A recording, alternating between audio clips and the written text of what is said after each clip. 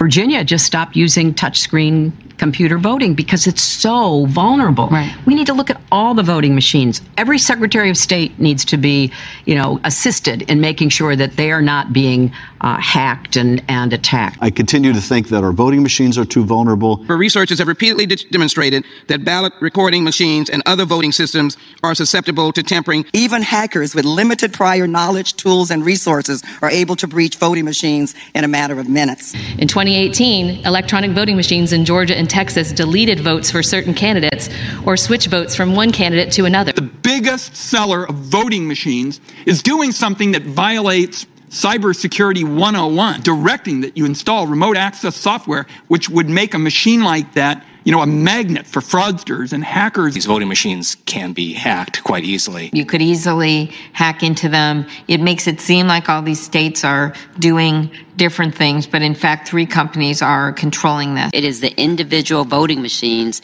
that pose some of the greatest risk. There are a lot of states that are dealing with antiquated machines, right, which are vulnerable to being hacked. Workers were able to easily hack into an electronic voting machine. It was possible to switch votes. 43% of American voters use voting machines that researchers have found have serious security flaws, including backdoors. We know how vulnerable now our systems were. I know the hackathon that took place last year, where virtually every machine was broken into fairly quickly. I actually held a demonstration for my colleagues here at the Capitol, where we brought in folks who, before our eyes, hacked election machines, those that are being used in many states. Aging systems also frequently rely on unsupported software like Windows XP in 2000, which may not receive regular security patches and are thus more vulnerable to the latest methods of cyber attack. In a close presidential election, they just need to hack one swing state, or maybe 1 or 2, or maybe just a few counties in one swing state. I'm very concerned that you could have a hack that finally went through. You have 21 states that were hacked into. They didn't find out about it for a year. Right now, we have over a dozen states that either don't have any backup paper ballots or only have them partially. You think that our adversaries don't know what those states are? Of course they know what those states are. And if we have a close election, in the general election, in a presidential race, and one state's outstanding, and their ballot boxes gets hacked into, their elections get hacked into, we will have absolutely no backup. Stalin was unconcerned about the vote. After all, he explained, he said that who voted was completely unimportant. What was extraordinarily important, in his words, was who would count the votes and how. It is time to put politics aside and come together to secure the future of our election. So whether you're a 4-star general, a 4th grade teacher, or a computer engineer at Foursquare, this is an issue that unites us. In at least 40 states, elections are carried out using machines that are at least a decade old, and like any technology, they're susceptible to increasing failure with age. Some state officials have had to turn to eBay to find critical components like dot matrix printers, decades-old storage devices, and analog modems. Aging systems also frequently rely on unsupported software like Windows XP in 2000, which may not receive regular security patches and are thus more vulnerable to the latest methods of cyber attack. In 2016, state election websites in Illinois and Arizona were hacked by intruders who installed malware and downloaded sensitive voter information. It is worth fighting for integrity in our election system, which means that they are free from interference by a hostile or an unfriendly nation. Let's put the resources into upgrading the state's elections systems. Because what we know is this: there are a lot of states that are dealing with antiquated machines, right, which are vulnerable to being hacked. I sit on the Senate Intelligence Committee and Senate Homeland Security Committee. And we receive all kinds of information about the vulnerabilities to our national security. We are vulnerable in terms of foreign interference with our elections. It's my understanding that some of the election system vendors have required states to sign agreements that prevent or inhibit independent security testing. There's a saying that I'm sure many of you have heard, which is the difference between being hacked and not being hacked. is knowing you've been hacked. And they are still looking for ways to steal information about voter registration, for example. There are some tax experts in Silicon Valley with whom I have met who say that, maybe what they'll do this next time is to really disrupt the actual election. Shut down the servers that you send results to. Interfere with the operation of voting machines, because still too many of them are linked to the internet. So we are still very vulnerable. I mean, I can tell you, in Virginia, when I was governor, I had to replace all the machines. Because I remember when I first voted, when I went to Richmond, moved down as governor, I remember I kept voting in the Senate race, kept voting for the Democrat, Republican name kept coming up. 3 times that happened. What do you mean kept coming up? So, we had the touch screens. I was voting for Mark Warner, our senator, and Ed Gillespie's name would light up. Happened to me 3 times. Finally, the 4th time, Mark's name, and I quickly hit vote, and I got out of there. All the cameras are looking at me like, this guy doesn't know how to vote. I mean, what's going on? So then I had an investigation done, and listen to this. I brought in some technology experts. They were able to hack into our machines from off-site in about 5 or 6 minutes.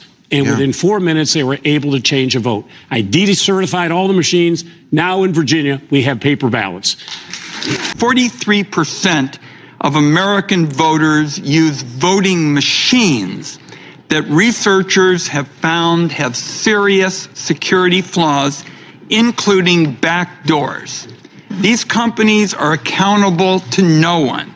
They won't answer basic questions about their cybersecurity practices, and the biggest companies won't answer any questions at all.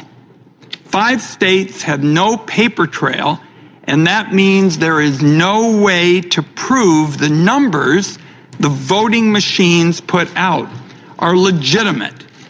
So much for Cybersecurity 101. The vast majority of 10,000 election jurisdictions nationwide use election management systems that run on old software that is soon going to be out of date and ripe for exploitation by hackers, according to an exhaustive analysis by the Associated Press. Pennsylvania, Wisconsin, Michigan, Florida, Iowa, Indiana, Arizona, and North Carolina, among others, are all at risk. Even the state of Georgia, which just passed legislation to buy new voting machines, is on track to buy equipment that suffers from this significant cybersecurity weakness. Let's say the election is decided by a small percentage, and people in America don't think that the election was fair. The effect that would have on our 200-year experiment in self-governance, our democratic system would take a real hit. Our elections weren't secure last week, and they sure as heck aren't secure this week. And anybody who says otherwise is either selling you voting machines or simply has a malicious intent towards our elections. At one point in the Intelligence Committee, both sides seemed to agree that no votes were changed in the 2016 election. And I said, the experts I talked to say that until you have a forensic analysis of a vote, until you go in there and scrub the whole system, you can't really say that. So they're giving these voting machines specifically the hack into. How successful were they? Well, the ongoing record was they hacked within 90 minutes of being in the same space as the voting machines. Now, these are not hackers that are actually touching the machines. They're doing this from across the room on internet-like connections. But what it demonstrated, Pedro, is that the machines that we count on to make the basic connection between the American voter and the election results are vulnerable if they're in any way connected to the internet. And so when you say hacked, what were they able to do once they gained access to the machines? Oh, all sorts of things. They could manipulate the outcome of the vote. They could manipulate the tally. They could delete the tally. And they could compromise the vote in any number of ways. It was limited only by the hackers' creativity. Just how vulnerable the machines were. I mean, what we found is that these machines were purchased by local voting authorities, state and local voting authorities, maybe 10 years ago. In many cases, the software and the hardware have not been updated, so they're as vulnerable as an old laptop that we might have in your home that you no longer use because it's just so out of date. Then what we found is that the supply chain for these machines is largely unplotted. I mean, we found parts from China, we found digital electronic parts from all over the world. By way of hacking, there's the potential that the actual vote tally could be compromised. So votes could be changed from this to that, or votes could be suppressed, votes could be deleted, votes could be added, so you could actually change the tally itself.